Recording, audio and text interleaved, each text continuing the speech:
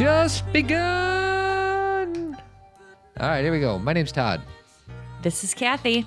I hate turning this song off because it's just one of those songs, but otherwise it would be a 6-minute intro. You're trying to be Freddie? Freddie, so why am I playing that song, sweetie? Did we see that movie? We did. We finally give saw everybody that a movie. review. So Let me introduce the show first. Okay. Podcast number 465. We think the title of the show is going to be We're Sick of Being Angry or something like that. I think it's going to be something about anger, but let's do the title when we're done. Okay, yeah. Usually we do the title when we're done, and then we were talking this morning as you were leaving for yoga, and I said, "There's the title." But since this morning, our strategy has since changed. So this is Zen Parenting Radio. Why listen to Zen Parenting Radio? Because you'll feel outstanding, and always remember our motto, which is the best predictor of a child's well-being is a parent's self-understanding. On today's show, I'm going to play some clips from last night's Saturday Night Live episode, which we watched with all three of our daughters, as a matter of fact, or at least some of it, not all of it. And then you got some other stuff up your sleeve. Yes, up my sleeve. And I'm going to share a few iTunes reviews or whatever, but let's start out with the review of the movie called Bohemian Rhapsody. Here's my thoughts on Bohemian Rhapsody. So I've been excited to see this movie for like a year. Because the first time I saw I think we were in the theater, and the first time I saw the trailer in the theater, I think I actually cried because I was like, oh my gosh. Sweetie, you cry a lot. I cried also with the first time I saw the trailer for A Star is Born. You also cried yesterday when we were watching our kid do cheerleading stuff. Yes. Even though our kid wasn't even on the floor. I just like watching people. It's all the same, right? I was crying during the trailer of Bohemian Rhapsody because Freddie Mercury is a force, and I don't know all of his story. I know more of it now, but I knew what he had been through and who he was, and to see him perform was amazing. And same with A Star is Born, watching Lady Gaga go up on that stage, and then to see all these girls at this cheerleading competition. This is kind of our first experience with that, you and I. I mean, I used to do dance in high school, but it was nothing like it is now. Yeah. And to see these girls whipping these girls in the air and then catching them, and then girls who fall but get back up, I was just moved. It wasn't all about the extraordinary. It wasn't all about them doing it perfectly. It was far from it. It was about when they didn't and how they managed it. I was so impressed with the girls' resilience, and that's what made me cry. So going back to Bohemian Rhapsody, I think that what I told Todd is I think it's going to be like one of the best cheesy movies ever. And I say that with love because the songs and I think his name's Rami Malek, is that his name, who played Freddie? He's amazing. And I felt like I was watching Freddie, but I gotta be honest and keep it real and say some of the dialogue was pretty cheesy. Yeah. I thought the way that they did the movie was a tiny bit campy. I don't know what that means. Well, it just had a little bit of like we're all in on the that we all know this isn't real, but we're kind of like going through the motions of it a little bit. Like, you know, there were scenes where I kind of was like, wow, it felt soap opera-y where you're explaining everything that's happening in the scene. Yeah. Now, with that said, for those of you who love the movie, I loved it too. Yeah. I just can't say that it's like, wow, that screenplay was amazing. I mean, Todd and I, we both came out of the theater and we were laughing at one line where Mary, his love, Freddie's love comes in and says, Freddie, you're burning the candle at both ends. And he's like, but that's why it shines so bright. Yeah, like a little stuff cheesy. like that where you're like, it doesn't land that And then great. I said it reminded me of a guy named Dylan from Beverly Hills 90210, and one of his quotes was, "May the bridges I burn light my way." It was very like that. Like Yeah. there was a lot of like really, you know, that's what I mean by, but with that said, with even those cheesy components and a few scenes that were a little bit hard to watch, I could have watched that movie more. Like if it could have gone on longer, I love to watch Queen on stage. And so I just got excited for the performances and to hear their songs. Yeah. So with that said, I really liked it. I mean, I had a great time. I thought it was good simply because I didn't know a lot about Freddie, and obviously the movie is pretty much just about Freddie. And so I didn't know where it was going. I mean, I know he died of AIDS. I didn't know when. It turned out it was in 1991. 91. And I heard you and your dad saying, though, that I had the date wrong on... Yeah, Live Aid was in 85. 85, yeah. Sorry about that. So anyways, I recommend it. It's not going to knock your socks off, but it was good. It'll knock your socks off in certain ways, Yeah. and in certain ways you'll just have to kind of suspend belief a little bit because it moves quickly. They have to get through. In certain other ways. Well, no. But in other ways, I don't- it's... Okay. As long as you balance out the want, because I didn't think there was anything... Okay, That's balance. got it. And here's something that cracks me up, everybody, just to kind of bring this full circle with Todd and I.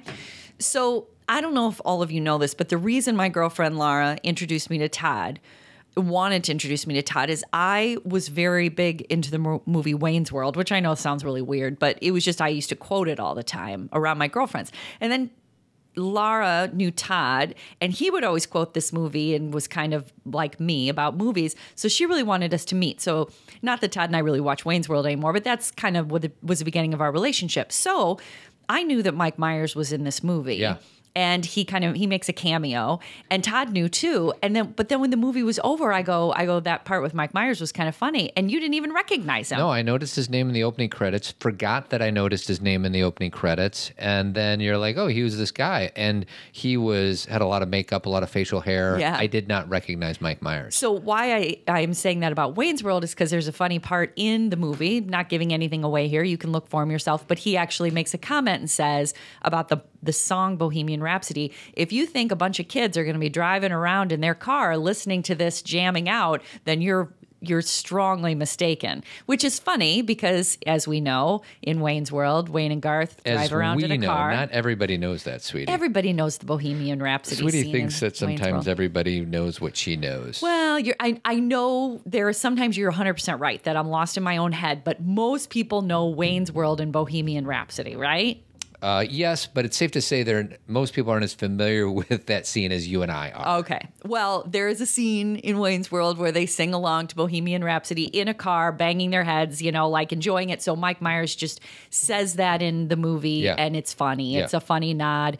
And, Todd just said the movie is about Freddie, which it really is. It's his story, and it's a heart-wrenching, beautiful, it's all over the board as everybody's lives are. But the other band members are really, really cool. And Yep. Todd and I have been talking all weekend about how much we appreciate, especially Brian May, who... He's the long-haired guy that looks like Howard Stern. Yeah, and he was actually on NPR, what was that, 2009? Mm-hmm. And they replayed his interview with Terry Gross the other day, and the dude has a doctorate in astrophysicism. Physicism? I think it's astrophysics. Physics. That's why I don't have a doctorate in astrophysics, because I can't even say it. But he's how about he's an astrophysicist? Yeah, you could say that. Is that right? Sure. Okay, and he like writes books. He's like what Neil deGrasse Tyson is. Yeah. And here he is like this. And he was such a warm, usually rock and roll bands that break up, everybody's drunk and stoned and high and arguing. And Freddie was a little bit of that. But the other three seemed like really grounded, normal guys. Now, maybe they were just screwed up as the other ones, but it sure didn't seem like it. At least that's not what the movie depicted. Nor did the interview that we heard with Brian. Right. Like, they were also respectful of each other. They loved Freddie. Freddie loved them. They were all really good friends. They called each other family, even though Freddie, because Brian May said he finally said, I am gay. Yeah. But most of his life, like in the 80s, he would say he was bisexual because he was in that relationship with Mary and then other men. But he never did marry or have children or settle down. And the other guys in the band did. He never did marry Mary. He didn't marry Mary, but he was with that dude at the end, John. You must be very proud, Mary. Mr. Hip. All right, can we move? Okay. Because we're 10 minutes in and we just did that I know, thing. but it's a good movie. So go see Bohemian Rhapsody and have a good time. So before we get into the Saturday Night Live clips, Yes. We have a virtual presentation / discussion Tomorrow. And we did one at our library last week, and it's about sex sex ed. It's about consent. It's about sexual assault, things like that. So you could be on the other side of the world and join us. So if you're on Team Zen, it's free. But if you're not, it's $20. It's at noon tomorrow. If you can't make it, we'll send you the recording afterwards of how Cathy and I work off of it. Go ahead. So you can see the video and you'll get a podcast version of it. So you can listen to it like a podcast. I don't know about that, sweetie. We won't? You can get an audio version, but it's an audio version? The podcast is something specific for Team Zen members. Oh, I'm sorry. That's a password protected thing. Got it. Okay, but they will get an audio recording. They can have it. Yeah, we can get an audio recording to them. It just won't be in their podcast app. Got it. The way Team Zen Talks are. Because they get special stuff. But so again, join us. That would be Wednesday, November 13th at noon. Like Todd said, we're going to talk about sex, sexual assault, consent, and it's a live call, so you can ask questions. And if you're listening to this afterwards, it's actually going to be in our stores, so you can buy it after the fact, but you won't be able to join us live, but you can listen, and we'll send you the PowerPoint that we work off of and all that other stuff. So, cool. But before I do that, at the library, what's the date? December 4th, we are screening I Am Evidence, and we have 8 people signed up. I know. What's the deal with that? I'm going to play 60 seconds of it just to kind of generate some interest in how important this documentary is. You okay with that? Absolutely. Okay. If someone touches you, you tell, you tell, you tell. They did a rape kit on me. I thought they're just gonna go out in a week and catch him. And right now, my name is on a box, on a shelf, that has never been tested. Really stunning news today about the number of rape cases police have never even tried to solve. I had no clue people stockpiled rape kits. Rape kits. Untested. Never opened, never tested. I was shocked. There was just racks in an abandoned warehouse with windows open and birds flying around. I could understand one city being negligent, but a nation? When you find out that you have thousands of kits, what do you do? We had to bring justice to these victims. The rape kit backlog is the most shocking demonstration of how we regard these crimes. There were rapists who were not caught. And I can't understand what was so unimportant about me. What were you wearing that particular morning? What they see doesn't look like a real victim. All right. So why I was surprised that there's not a lot of people who have RSVP'd to see this movie, because it's free at our local library. I know for those of you who don't live in Chicagoland, I know why you're not coming. Yeah. But it's about all the things that, like, our sex class sold out in like a day, 100 people. There's a disconnect. There's a disconnect. And this is not about us. This movie is about misogyny. It's about sexual assault. It's about, what's going on in our system of justice regarding rape. So it's the same content. Yet one is sold out and one has 8 people signed up. So you and I aren't doing a good job selling it, I guess. I don't know. And then if you live somewhere else, most of these films that are screened, it's like at least $500 to do that. With this one was like a lot cheaper. I think it was like $50. Really? Or $100. I forget how much it was, but they don't want to make money on this. They want to spread this message. So if you're interested, go. I don't know what the website is, but just Google. I think it's IamEvidence.com.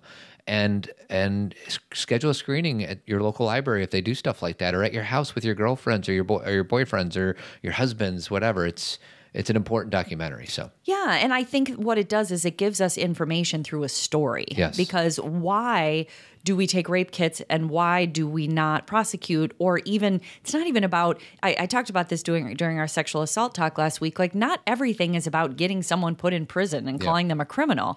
It's about believing that these things are happening to women and we're disregarding these things and basically saying we don't care and we don't believe that this was really harmful. Yeah. So come see this movie at the library with us, and then Todd and I will be there so we can answer questions afterwards if you have any. But it's just a free movie. Yeah. Bring your friends. It's 7:00 on December 4th. December 4th. So I have 3 different sets of clips for Saturday Night Live. Do you want me to do the monologue? It's like 35 seconds, just when he talks about boating. What do you think about that? Sure. All right. So this Liev Schreiber. I think it's like a Liev. I don't know. Like you're saying L-I. And I don't know. I never saw that show that he's talking about that everybody Ray knew. Donovan? Never watched it. But all I did watch was Spotlight. And you just loved his character, and you loved his depiction of that character. So anyways. He's my fave. So obviously, Saturday Night Live monologues are all supposed to be funny. And his was. But at the end, he kind of did a little public service announcement. Yes. And here we go. At the show, I just want to say that this has been a truly incredible week for me. Not just getting to host SNL, but this past Tuesday, we had an election. And before we ramp up the rhetoric again, can we just take a minute to revel in the fact that over 100 million people got off their butts and voted?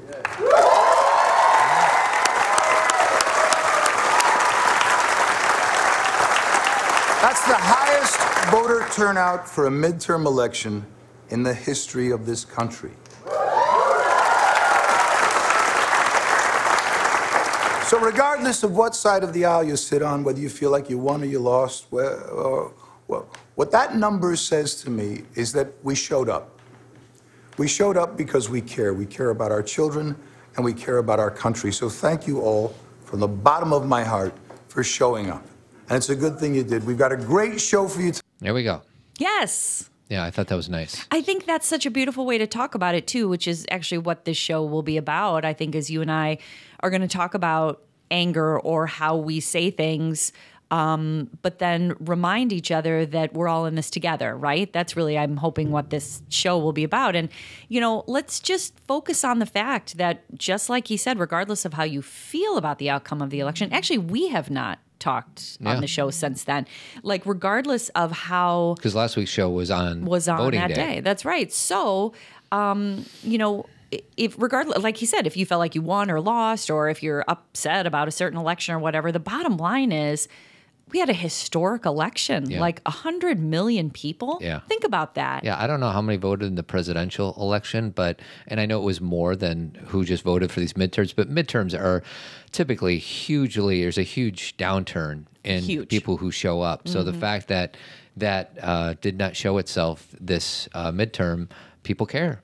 And I like the way he said it. People just showed up. And that's the thing, is that, you know, regardless of which side of the aisle, people are showing up because they're concerned. Yeah. And concern in this way, and this is kind of what we're talking about with anger, concern or anger can work in our benefit if we're thoughtful about how we're using it. Yeah. And we're it's not... almost you need to have more words for the term angry. You do. That is, oh my gosh, Todd, that's so funny. I don't know if you saw what I was doing as you were getting ready, but no. I just was reading all these articles from some people I love about anger, and that was really the predominant theme, was we need to have, or extenuating words, like once we get angry, how do we turn that into something, and what is that word? Don't the Eskimos have like 100 words for snow? That sounds right. How is it that we only have one word, and I'm sure we have more than one word for anger, but yeah, I feel like, because there's negative anger, and you know, we teach our kids, you know, we talk about parenting sometimes. It's not that it's never we wrong. We do talk about parenting sometimes. On parenting. We never criticize our daughters for getting angry, ever. It's a human emotion. But what you do with that anger is what we do care about. Right. But what I will say to that is, we've talked about this on this show, is that we have had to be thoughtful, both of us, about, we don't overtly say it's not okay to be angry. But you and I had a talk. Remember, I think it was about our daughter when she got in the car and she was angry and she turned off the radio. Yeah, it's what she was doing with it. Right, but there's nothing violent or inappropriate about turning off the radio. Right, and we can go down that rabbit hole if we want to kind of... My point is that, hear me out with this. It's not about being critical of you, because we've already gone through all of this, but sometimes we say things like, our kids aren't going to get in trouble for anger, but when they are angry, we're really not comfortable with it. Right. And so sometimes we think then we need to teach them how to not be that way. Right. But really, anger is fine. It's us being able to be like you said, of course, like if she was harmful or whatever, but turning off the radio is not really... She was basically saying, let's shut it down. I'm angry. Let's be quiet. Right. And there's a feeling of, can I sit in that without having to retaliate against it? Or even retaliate's the wrong word, teach anything. Right. Don't you always feel like we talked about this on Team Zen last week. We're always in teaching mode. Yeah. Instead of like, they're angry right now. Anger's an emotion that's normal. And I'm going to let that be. Right. And in that specific example, she was expressing her anger not in a really bad way. Yeah. I happened to be triggered in that moment, Correct. which we owned, which Right. I owned Right. on the podcast. So, and that was less, I wanted to bring that up, not to bring that onto you, but as an example of how as parents, sometimes we say things. right. But the minute that they do what we ask them to do, then all of a sudden they get in trouble, which is stupid. Right. So we're really like saying, oh, it's okay to have every emotion, but then they get angry and we get pissed. So anyway, let's go beyond it. Okay. So I was just going to say that there should be more than one word Yeah. to describe anger there, because there's negative anger, I guess, and there's positive anger that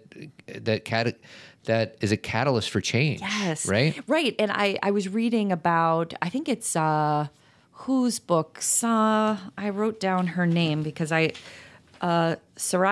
Chemali. Oh, her? Well, She's the best. We've heard interviews with her. Oh, I don't know who she is. wrote Rage Becomes Her. Oh. And I was reading an article about her book, Rage Becomes Her, which if it's not out, it's coming out. And she was talking about how sometimes people use anger and rage in the same as synonymous, and they're not. Not at all. Right. I would think of rage as a negative part of a negative connotation for anger, or no? Well, I think sometimes rage is... Rage for me seems out of control. In maybe, you know what, I don't know, because I don't think any emotion is inherently negative. I think rage is like my anger has gotten to a point where I'm not feeling heard, no one's listening, and it's coming out even louder. Yeah. So in the terms of her book, Rage Becomes Her, I don't think it's a negative. I think it's saying it's time, that kind of thing. Right. But I have not read her whole book. And that's so. very nuanced. Like, I don't know how we would kind of like explore that without knowing what she was talking about. Yeah, well, and again, let's put her book aside for a second. The only reason I bring it up is there's a lot of books coming out by women about anger and rage right now. You know, Gemma's book, Fed Up. Yep. You know, Rebecca Traister's book. I think it's called Anger. I think it's called Good and Mad. You know, so it's about like how anger is actually helping women shift. Sure. You know, like instead of productive anger. You got it. Good word. Thank you. Okay. All right. So who is Pete Davidson and who is Lieutenant Commander Dan Crenshaw? Okay. So first of all, let me just say overall, before we get into Pete and what is his name? Lieutenant Commander Dan Crenshaw. Lieutenant Commander Crenshaw. Okay. So he Saturday Night Live started, and I really liked the opening monologue, and I really liked the first couple of I just felt like it had a tone that felt like I was like engaged in the emotion of what all the skits were about. And then it got to Weekend Update. This is always where we go to bed. I make the girls go to bed at Weekend Update because it's, you know, it's late. And so Pete Davidson last week, who is on the show, he was doing kind of a riff on a bunch of people who were running for, you know, running because they hadn't been elected yet. And he would put up pictures and describe the way they looked, and he would laugh. It was kind of his way of being disparaging to people. And then when Crenshaw's picture was put up there, he said something unkind, something I can't even remember, something about being a porn star or something. It was, and then said kind of flippantly, "Oh, I know that guy was lost his eye in the war or something." And then he said, "Whatever." Whatever. It was very flippant and respectful. Not respectful at all. So that was last week. That was last week. So all week. Even before the election, but, and on through the week, Pete Davidson and Saturday Night Live was getting a lot of negative feedback, a lot of criticism. What are you going to do with this SNL? Yeah, Pete Davidson said, why are you being so flippant? And so he rose to the challenge. Crenshaw won, correct? And Crenshaw has an eye patch. Eye patch, yeah. Because he lost his eye to an IED. IED. And he barely can see in the other eye either, Todd. Do you know that? I did not know that. So he only has one eye, and the eye that he has doesn't even work that well, which you just told me. So anyways, these are 3 really quick clips. Oh, you're going to play all 3 of them. Okay. This is about 30 seconds. So let me set it up really quick. Sure. So on Weekend Update, I'm totally being Terry Gross right now. Yes. On Weekend Update, Pete Davidson comes on and first apologizes. And does a very vulnerable thing, like takes ownership, which we don't see a lot lately. Right. So go ahead. Here we go. Please, look, I just wanted to say, for people that don't know, the reason you're wearing an eye patch right now is that you lost your eye to an IED in Afghanistan during your 3rd combat tour. And I'm sorry. Thank you, Pete. I appreciate you saying that. So we good? We're good. Apology accepted. Just keep breathing. Why is that funny, sweetie? It's funny because, so Pete says sorry. Lieutenant Crenshaw says that's fine, but then his phone rings and there's an Ariana Grande tone. Yeah. And as you may not know, so Todd says, you guys don't always know these things, but Pete Davidson and Ariana Grande were engaged. They broke up a couple weeks ago. And she's the singer of the song that's playing. It sounds like my phone's ringing. You gonna answer that? No, and I was just gonna let it ring because that's rude to answer. Let's just let it go to voicemail. No, it's cool. Ariana Grande's cool, man. Yeah. Oh, do you know her? All right, so that's the first one. Any thoughts on that one, sweetie? No more than I just said. I just thought that was funny. I mean. So here's the second half. That's funny. All right.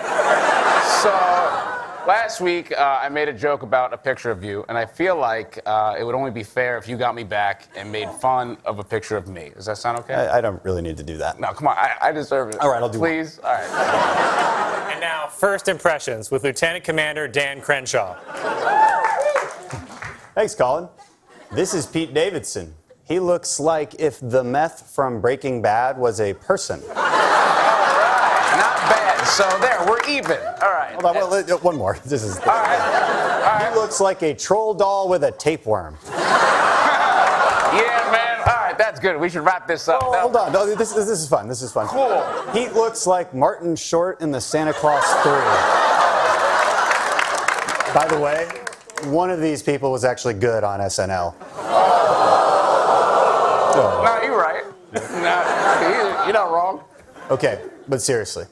So that was the second of the three clips. And that's funny, too. And here's the thing. We didn't even, focus first on the fact that before I want to say his name right, Lieutenant Commander Dan Crenshaw came on, first Pete apologized without him there. Yes. And then then Crenshaw came on. So that, just the fact, I said I said to Todd, I turned to Todd and I said, gosh, it's been so long since I've seen that. Like when McCain used to come on and Romney used to come on, and there was kind of a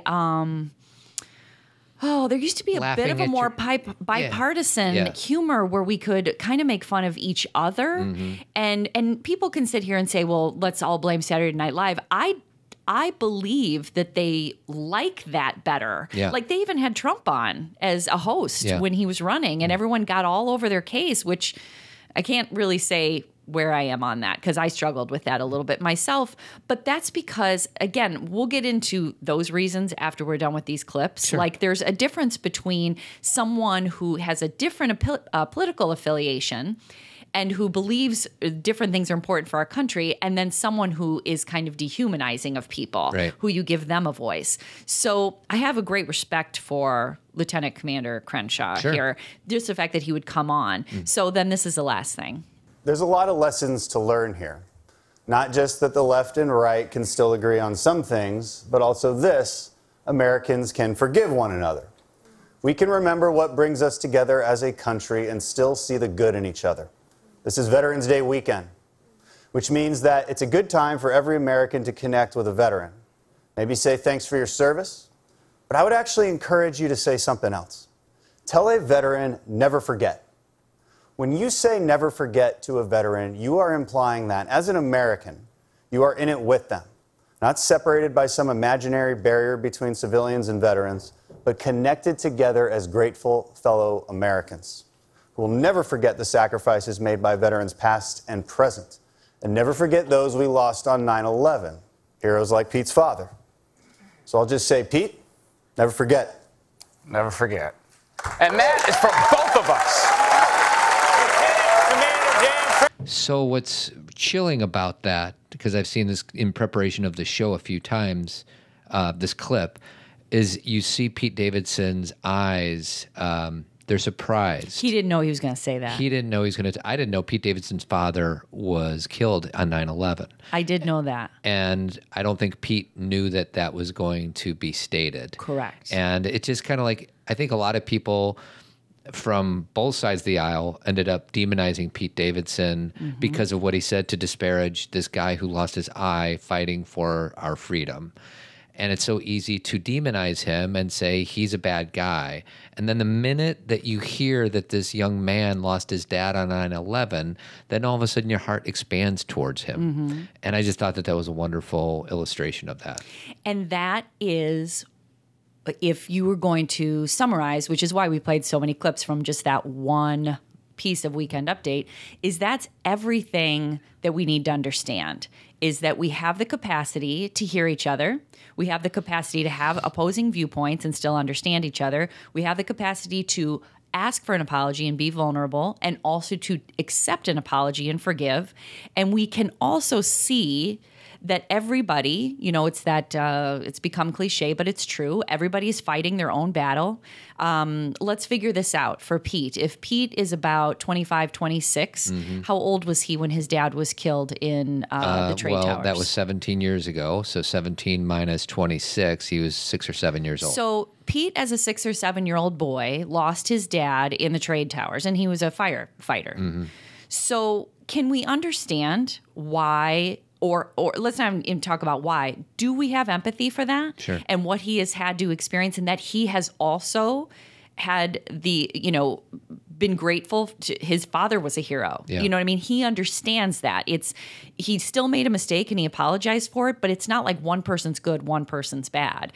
And that's why Crenshaw is so amazing, because he understands that. He's a full human. He's an empathetic human. He is like, I was so glad our girls were watching that, because we try very hard to demonstrate in this family when there are people who have opposing policy viewpoints, but we think of them as like an empathetic human, a lovely human being, even if they're let's say Republican. Yeah. We always point out that this is someone we respect. Sure. You know what I mean? Like, yes, they believe different things about policy. They maybe, aren't thinking or along the exact same lines we are about most things. But the way that this human being conducts themselves in the world, we have a lot of respect for them as a human. And we try and do that because our girls get an earful a lot about how we feel, because we're kind of in activist mode right now, are we not? So we want to give them a counterbalance of we don't have to hate anybody. Right. Well, and, it's seductive to believe that anybody who disagrees with you is either wrong or bad. Correct. And that seduction is ego. That's comparison. When who we are, as you and I believe, sweetie, is heart-centered human beings, all of us. All of us. Until we get damaged by, with the exceptions of the genetic psychopaths, sociopaths, which is like 0.001% of the human population, most everybody is good. And the ones who turn out to make bad decisions have either been hurt. Yes. And are in trauma. Yeah. Or are in the midst of addiction, or maybe have been struggling with antisocial or sociopathic kind of disorder where they can't even access empathy. But those are like the 0.001%. Yeah. Most people are just in pain. Yeah. And, they're feeling their own pain. And so they're lashing out in that pain. And we're not even seeing it as pain. We're just seeing it as you're bad, I'm good. And there's no such thing. Now, one thing I want to say, because this always gets a little messy and murky, as we all know when it comes to politics, is that I am, and I think most people are very open-minded about having discussions about opposing viewpoints or what would work in a certain scenario, or how you believe, what you believe, what I believe. The only time that I really struggle with viewpoint is when someone is dehumanizing other people, either it or me. Mm-hmm. So I think I talked on Team Zen about this, that this language was given to me, and I may have said it last week too, it was from Brene Brown. She's the one who said this in such a way that I felt like I can say something similar. Like she gave me the right words, which is I will talk all day about different viewpoints and how to change, help the economy or what we can do about our world or whatever. But as soon as you dehumanize people, as soon as you think that women are less, as soon as you believe that people of color aren't deserving, as soon as you start to say, oh, because these people are Jewish, they're, you're dehumanizing to them, then the discussion ends. Because as soon as, and I don't mean ends like... Well, and I think even that is nuanced because there's a lot of people in this population that have those thoughts. And if we cut them all off... I'm not cutting them off, but the discussion. I know, but even within that, I feel like there's some gray even inside of that. I understand what you're saying. You're saying I don't, and when I say that, I guess what I mean, I'll clarify. So it sounds a little more like what I'm trying to convey. I can't, if someone's like, here's why... women shouldn't have these rights because they have smaller brains, and because I'm not going to dive into a conversation about that, right? Because there's a belief system there that I'm not saying I'm going to write you off forever and that you're a horrible person, but there's a conversation that I can't have. And I think the way this is coming to me, you start to remove yourself from that engagement, correct? And depending on the severity of it, correct, or the tone of it, if somebody says flippantly about the size of somebody's brains, and it's just like that could be a cutoff. Like, okay, we're done here. Right. That's what I mean. But there's other times when it's not as clear cut as that, and I just want to be careful with. But hear my language: dehumanization. Right. If somebody is saying, "I believe in this law" or "I believe in law and order," I can have a conversation about law and order. But if your belief system is one whole race, right, breaks the law more, right, then I'm going to struggle with that conversation. If you want to talk to me about a type of law and order that looks at everybody in the same way and says, okay, let's talk about a solution to this that is empathetic, compassionate, fair, and just, I'm in. Yeah. And same with our economy, but as soon as you start to talk about a certain population or a certain gender, or say to me that transgender people aren't really transgender, I can't have that conversation because of course they are. Right. Like that. And when I say I can't have that conversation, if that person's willing to ask questions, say, I don't understand this, will you explain to me? Absolutely. But as soon as it's this isn't real, this isn't true, how do we continue on with that conversation? Well, I'll tell you, and it depends on so many different variables. Correct. What type of mood I'm in that day, how much sleep I got, depending on what they're saying, what I think they're trying to say, and maybe it's coming out a different way.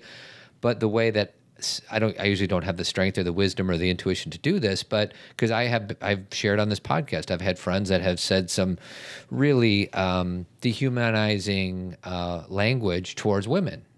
And I get really triggered and pissed off, and then all of a sudden we're just fighting with each other and not getting anywhere. So what I try to do is ask clarifying questions and engage in a discussion to kind of like bore down to the source of how they came to believe that. Some days I don't have that in me. Some days I'm just going to get pissed off, and all of a sudden we're going to scream at each other. Right. Other days I'm like, you know what, I'm not dealing with this. Let's change the topic. But then there's other days where I'm like, all right, I'll lean in to see how we can have this conversation. Absolutely. And I agree with you that it really does depend on your mood. It depends on how the tone of the conversation is going. Because if somebody said to me, for example, because I have had this conversation a lot lately, if they have said to me, I believe that women lie about sexual assault, or I don't really think that many women get sexually assaulted, I have a great opportunity to offer some information that they may not have. Right. And I'm willing to do that. I believe that isn't really a dehumanizing. That is a lack of information. Sure. So I think, like you said, this whole conversation you and I are having right now is nuanced because, it depends on what language is coming at me. Yeah. If it's questions, I am open. Yeah. If it's, Cathy, you're wrong, these people are bad, this religion's bad, and that's the end of it, well, then there's not a lot of respect in that conversation. Yeah. And I can't look at that person and say, I respect your viewpoint. Well, and it's funny. I think I'm more likely to lean into that conversation when it's truly somebody's in front of me. like physically. Where I kind of like just step away is the social media thing. Oh, yeah, me too. Typically. And we've all seen it. It's just, there's one, my sister had a thread a few days ago, and there's like 27 comments. 26 of them were from two separate people screaming louder and louder via the Facebook thread. What aboutism? Yeah. What about your guy? What about your gal? So I lose interest really super fast. Me too. And I really kind of feel like you can tell by the words that are chosen about the tone. I think a lot of people get on social media to feel powerful and to feel like they have control over something and to dominate. Yeah. And there is a very the desire on social media to really be understood or to change minds is, I'm not saying it's not there at all, because I've also seen very powerful posts where I've been like, wow, that's something to consider. Right. But a lot of people are just there to win. Yeah. So a few quick things before we move on to whatever you are going to talk about. We did a Zen Talk last week, Zen Talk number 44. These were the highlights. I was jealous of Dax Shepard's podcast because he's not only been doing it for less than a year, and he's like super famous because of his podcast and because he's a really good actor and he's married to Kristen Bell. And Cathy talked to me and everybody else about good envy and bad envy. Mm-hmm. And then Kim has a 4th grade son who's showing signs of internalizing his emotions. Mm-hmm. Sandra's 11-year-old daughter is way too hard on herself. Mm-hmm. And then I forget who asked this, but there's a mom who has a toddler in the same preschool with a friend whose dad is a neo-Nazi. Yes, because they lived in a different country. Switzerland. Yeah. And that kind of, what do we call that? More nationalism, more... She used a certain word. Obviously, she used neo-Nazi, but that things are starting to change, and that it's starting to become more overt. Yeah. People are being more, like she said, she actually ran into somebody at the pool, or somebody did, and one of the dads had a huge neo-Nazi tattoo. And what do you say? And I think our Zen team member's question was, what do I do? Do I completely restrict this person? Their children from seeing my children? Seeing each other and all that. So we talked about that. And then the last thing before we get into your stuff is that we have a Zen friend from last week, and a Zen friend is somebody who contributes to our conference scholarship fund. Yes. Her name is Kelsey Holt. Kelsey, thank you. But because I like to give everybody a nickname, or at least when I feel like it, I'm going to call her Kelsey Usain Holt. Because it sounds like Usain Bolt? Exactly. So thank you, Kelsey, for supporting the conference in a way to allow for other moms and dads who can't afford to go to it to go to it. Are you still using the nickname generator? The nickname generator? No, it's no good. I'm just doing it myself now. Okay, I don't know. You don't like my Kelsey Usain Holt? No, I get it because you're trying to do a play on words. I thought that was one of my better ones. Okay, well. So if you don't like one of my better ones, what do you think of the ones that weren't so good? I want it to be like where when Kelsey hears her name, she's like Kelsey Holt. How would you nickname something it? like Kelsey helping the people Holt. Do you know what I mean? Like. What did you just say, Kelsey? Helping the people, like something where they feel good about themselves. Like I love, is it Usain or Usain? I think it's Usain. I think you're right. I love him, and he's a great runner and everything, but fast. It has really nothing to do with what she's doing. She's not running.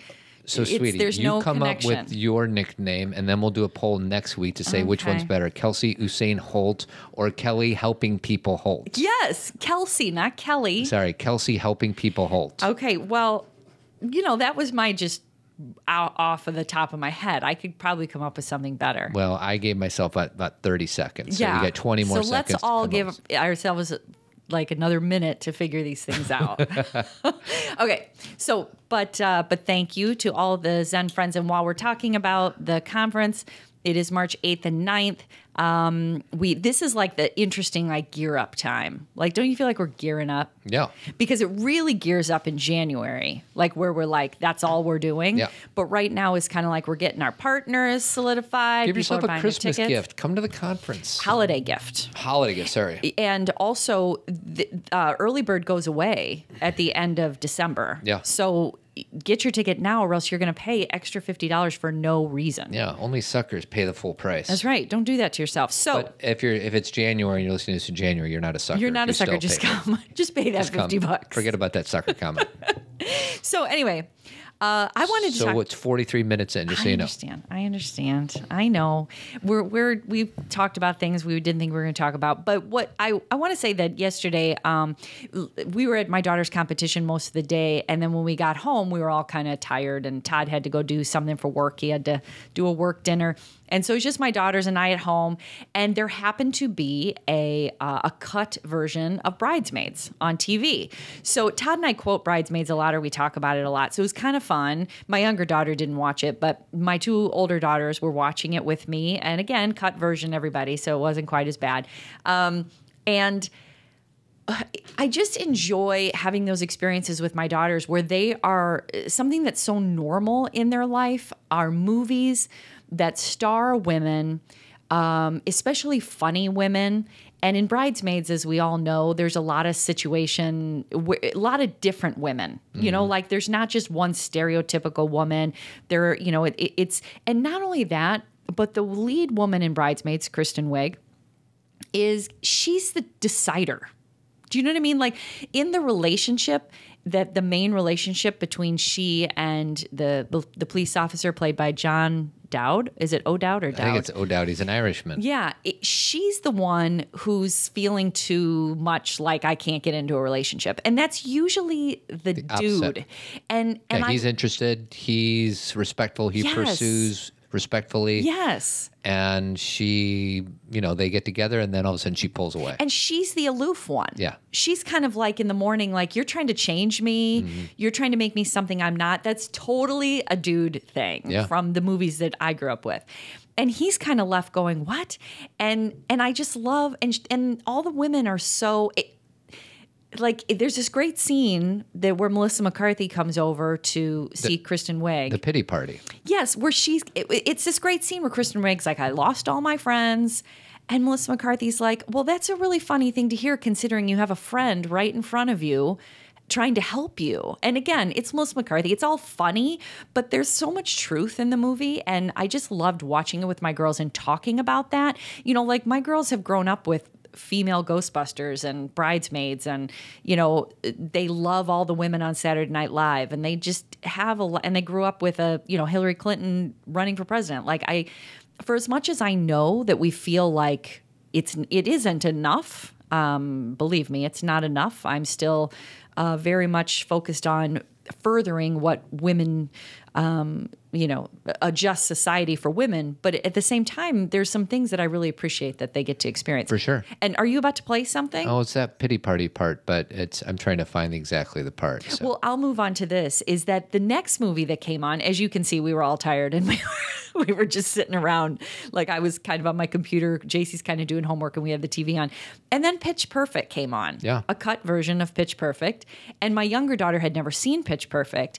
And it was the same thing. I was so happy. Like, I've seen these movies before, but to watch them with my girls and I think I took my older daughter to Pitch Perfect the first time, but there was something more enjoyable last night about being with them because it's the same thing. It is, Anna Kendrick's character. She's the lead. She's the aloof one. She's not sure she wants, and when I'm saying aloof, I'm not trying to put her down. Mm-hmm. I'm saying she's the one who's not sure she wants that relationship. And he's like there all the time. And she's like, oh my God, will you leave me alone? Yeah. And I love the difference. Yeah. I love that because that's a full character. It's a woman who like is unsure and also really well liked and disliked. And she's like a full human being. Right. She's not that character who's like, come, call me. Yeah. It's so refreshing. And then you've got, all the other girls on the well, and the these Bellas. these are storylines that we would rarely ever see even 5 years ago. Yeah. We did a thing on the movie Blockers, which is really a non-politically correct movie, but the girls in that were more like the typical guys, and the guys were more like the typical girls in movies. I think it's a wonderful thing. And this is a quick sidebar. I didn't get a chance to play these clips from Saturday Night Live, but talk about different stuff.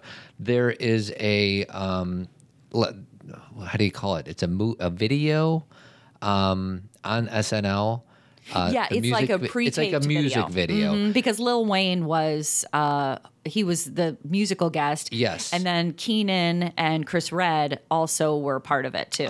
And the name of the video, it's a bunch of, they're rappers. I'm just going to play a quick clip. It came with skates and a ring. I'm nasty. I bite your booty like an apple. Champagne down your back, then I drink it like a snapper. What you bet, mom? Is your ass on the menu? Okay, sorry, we're just here with our friends. Yeah, sorry guys. Cool. Have a good night. So wait, you're just gonna respect our wishes? Hell yeah. Times have changed. We on some new respectful stuff. So shake that booty. If you wanna drop that booty, it's your choice. We would love to touch your booty, but we will respect your voice. Pop that booty. If you feel it, drop it low. If you insist, we gon' treat that booty right. Cause we allies in this bitch. I'm on a mission for that ass, but first I need permission. Shorty dig walking straight by.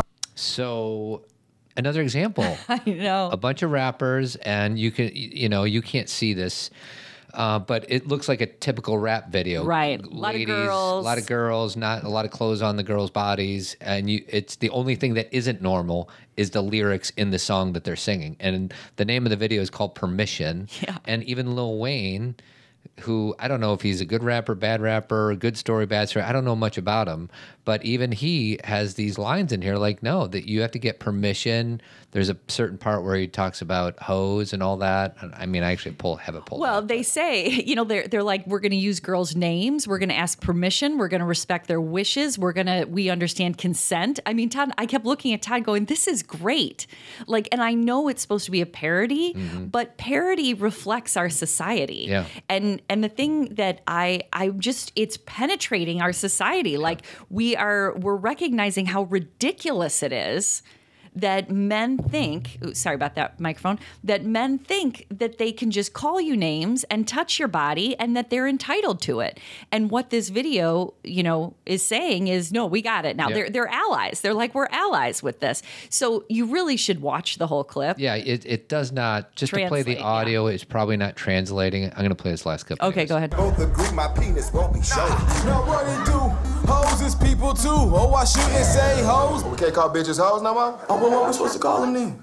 Oh, they got names. That's crazy. You right though. Yo, my mama got a name. She do got a name. Hey, girl, I know got a name. Thank you for that, man. Appreciate that. Yeah, we need that kind of pushback in our life. Need that pushback. Elaborate, Uncle Butt. We need pushback in our life. That's right. And they're like, oh, we can't call them those words anymore. What do we call them? Oh, by their name. Right. Like it is so, what's the word? I just was happy. I was like, this to me, it's not going to solve all of our problems. SNL, It's a small victory. It's a small point of reference in our pop culture that demonstrates that the things we're discussing are becoming mainstream. Yeah. And when I say we, I mean, all of us collectively.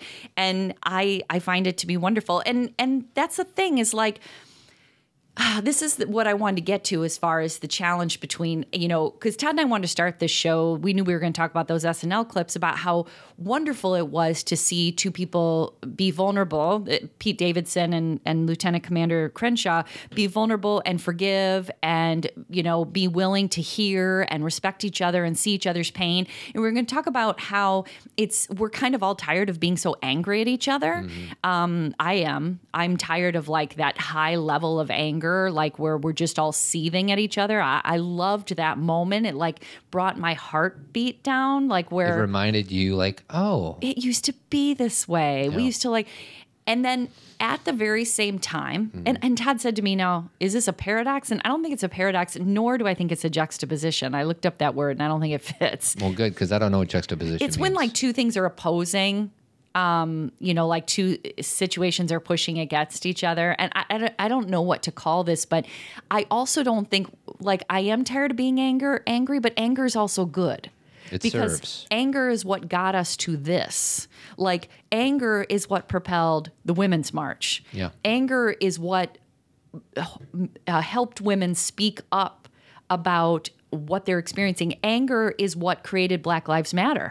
Like we need to start saying, this is what the experience is. And we're seeing it on video, right? We're all seeing these tapes. It's productive anger. It's productive. And it's also like right now, the LGBTQ, community, the things that they've had to experience in the last couple months about, having rights, potentially having their rights taken away, or the threat of it, or the idea that we can even have that conversation right now. And people, it's so offensive. You know what it is? It's how the anger is expressed. So to march is productive anger. To shoot somebody or bomb a building is non-productive anger from either side. Because there's plenty of people arguing, and people are throwing stones and throwing rocks in each other's direction.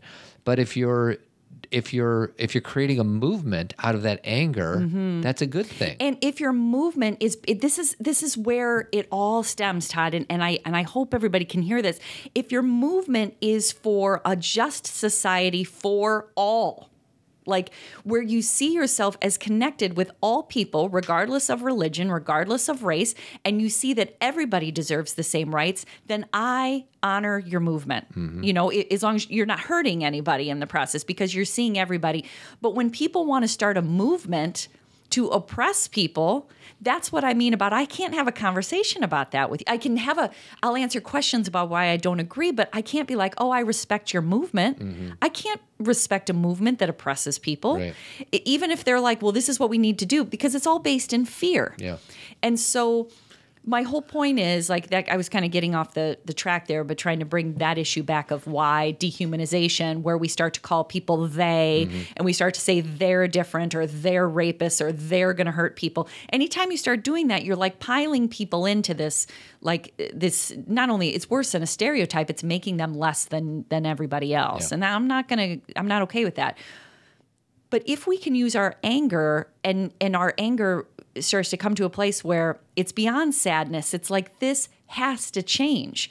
And I am willing to shift my life and put some other things on hold so I can focus on this. Or I am willing to speak up to my partner. Like Todd and I just had, I hope you don't mind me talking about this. What do you think? I know you don't. Todd's wonderful about these things. But he and I were having a conversation in the car yesterday. And we were listening to the third episode of Serial. Yeah. So for those of you who are listening to the new Serial, basically it's like every episode is different because they're in a courtroom. And so they're in Cleveland, I think.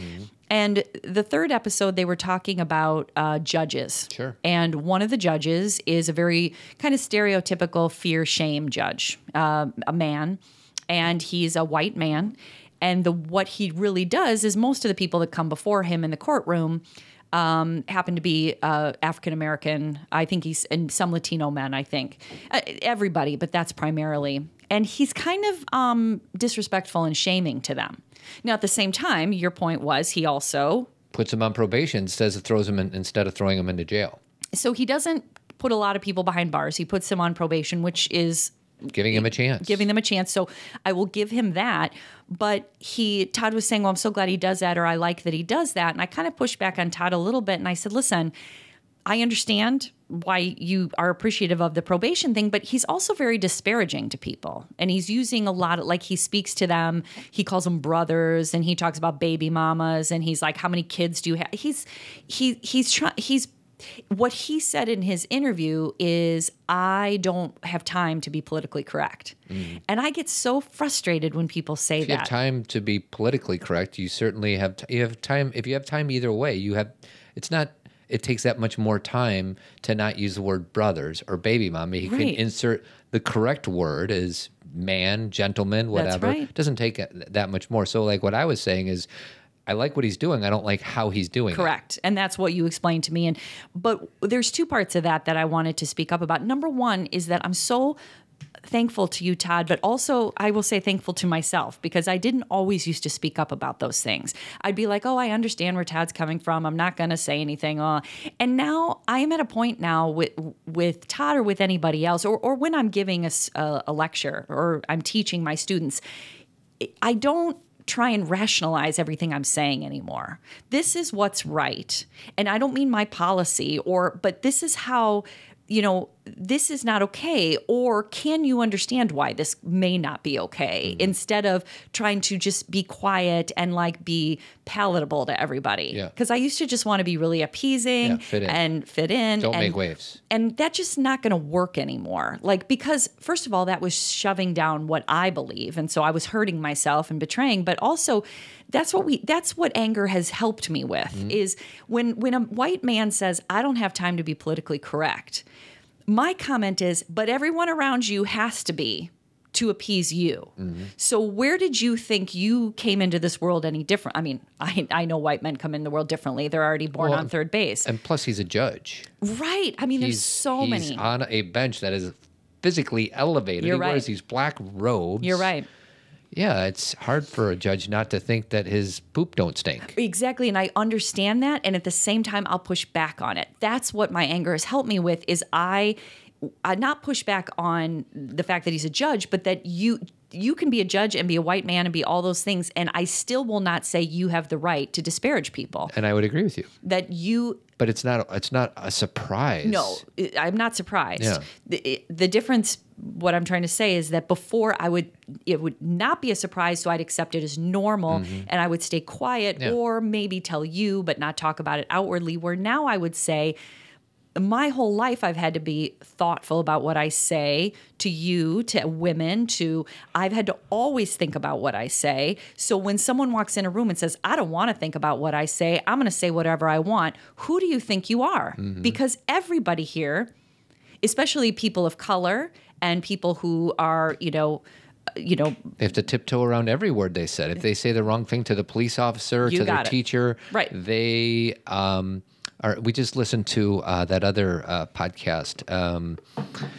The guy from Making a Murderer was being interviewed by who? By Dax. By Dax. And they're talking about how all these men of color are in jail for smoking weed. Right. Or crack. They talked about crack in the 90s. That was like the drug of choice on the streets. Yet cocaine was like a white-collar white man's drug, and nobody got arrested for that. It's kind of like you go to a Grateful Dead concert or a Dave Matthews concert. I mean, you smell weed everywhere. Yeah. Nobody's getting arrested. No. But you go into the inner city, then all of a sudden you've got a bag of weed on you? Yeah. Yep. Exactly. And that's the thing is, like, can we see that for what it is? Will you just be honest about what it is? And that's, this is where we are now. That's what I mean about there's more of anger creates for me an honesty. Yeah. Like, can we just say what's really happening here rather than beating around the bush and me trying to make sure, we talked a few weeks ago about being a cool girl. I got a lot of emails from people about that, good emails saying thank you for recognizing this cool girl syndrome that we all have to experience, where we have to be like not affected and fine with you being disparaging and misogynistic and over-sexual and, fine with that because we can handle it. And their anger, what it does is it finally makes you go, no, this is not okay. Now, the key is, this is going to bring the whole show together, Todd. You ready? Let's thread it together. Can we, like you've already said, but use our anger effectively, yet still keep our hearts and be compassionate? And when people do ask for forgiveness or they're vulnerable, realize we can forgive, that we don't always have to have an arch enemy. Yeah.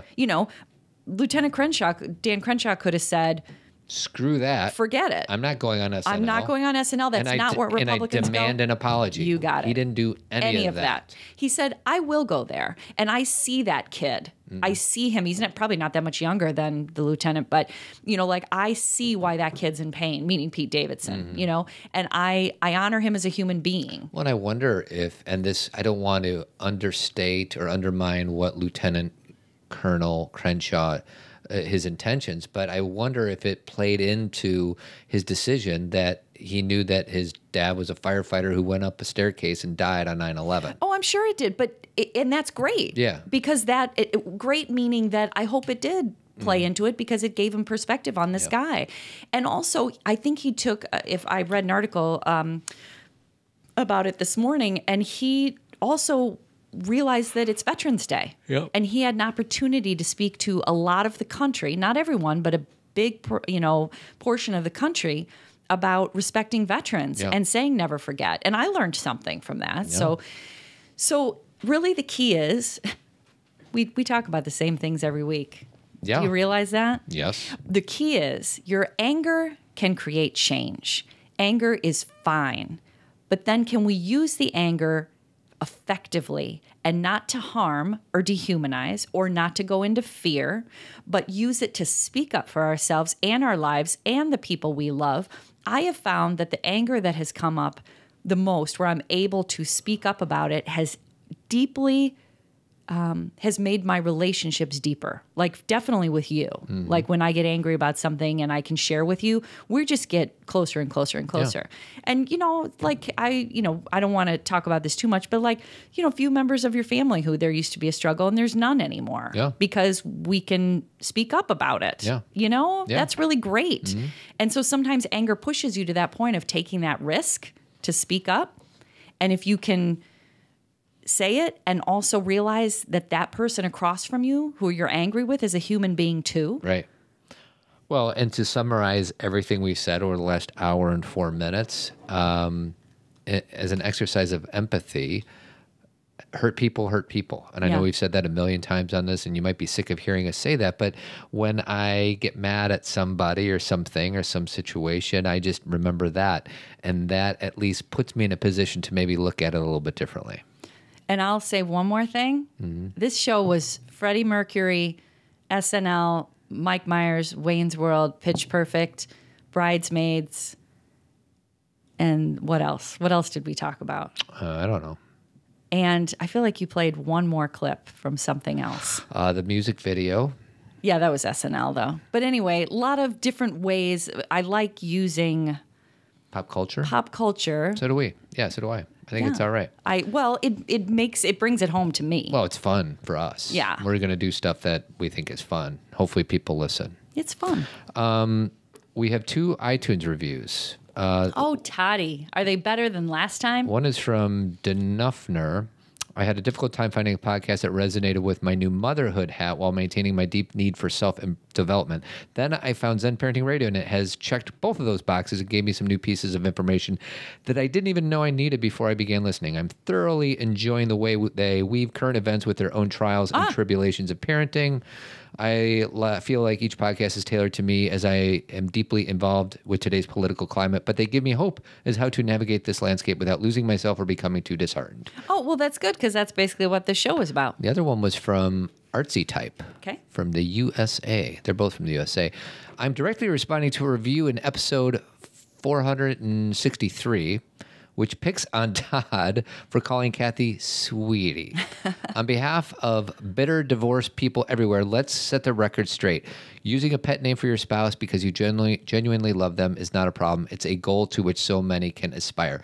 Your kind, open discussions with one another have reminded me why I was not where I belonged. It's reassuring to hear a real couple take on life in an open, grateful way that embraces each other and grows together. If I ever find myself in another relationship, it will be one with which I am with someone who honors me as you both honor each other. Never stop being you because an ornery curmudgeon found fault with your style of communication. Keep inspiring us. I, for one, certainly need it. I know I'm not the only one. Yay, Toddy. Wonderful. Hey, whoever wrote that, thank you. That's really lovely because I agree with you.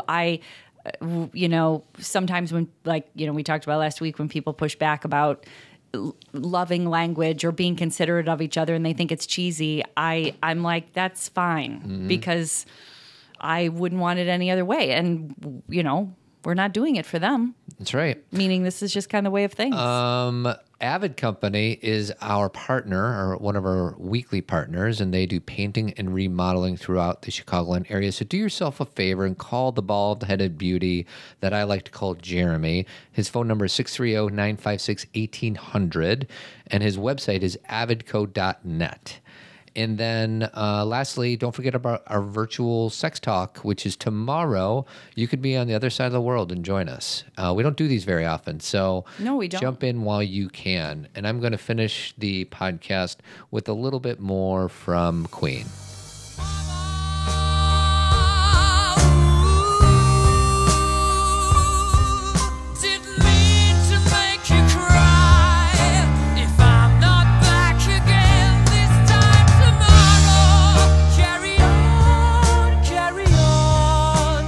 Nothing Thanks for listening, everyone. Remember to subscribe to Zen Parenting Radio so you never miss an episode, and feel free to leave a review on iTunes. It helps people find us. Do you want more Zen parenting? Check out Team Zen. It's $25 a month, where you'll get 2 live Zen talks with an opportunity to ask us live questions. If you can't join us live, don't worry. You can still access all Zen talks through the Team Zen podcast app. You'll have access to all previous Zen talks, connect with like-minded people through our private Facebook page, and get discounts on everything that we offer. Get your tickets for our annual Zen Parenting Conference on March 8th and 9th, 2019. Sweet. Get your brave on with Glennon Doyle, Abby Wambach, Julie Lithcott-Hames, and Devorah Heitner, and enjoy a weekend in a warm and friendly environment of like-minded people. Tickets are available at zenparentingradio.com. Sweetie, it's going to be off the hook. I know. Interested in inviting us to speak at your conference or organization? Go to zenparentingradio.com and submit a speaker request. While you're there, check out our upcoming events, or you can purchase one of my 3 books. They're not your $3. Well, your $3. Thank you. If you ever shop via Amazon, you can help us out by first going through the Amazon link under the Support Us on our homepage. It doesn't cost you anything, but we get a small commission from Amazon. Guys, want to achieve a better work-life balance or deepen your relationship with loved ones? Good news. I coach guys. We can talk in person, by phone, FaceTime, you choose. If you're in Chicago, contact me about the Tribe. It's an opportunity for guys to come together and talk about what really matters. And don't forget about our 2019 Unplug, Connect, and Transform retreat. More on that later. Special thanks to our founding partner, Jeremy Kraft from Avid Painting and Remodeling. Thanks for your love and support, Jeremy. Sweetie, he's a bald-headed beauty. I know this. All right, everybody, keep trucking. See you next week. Adios.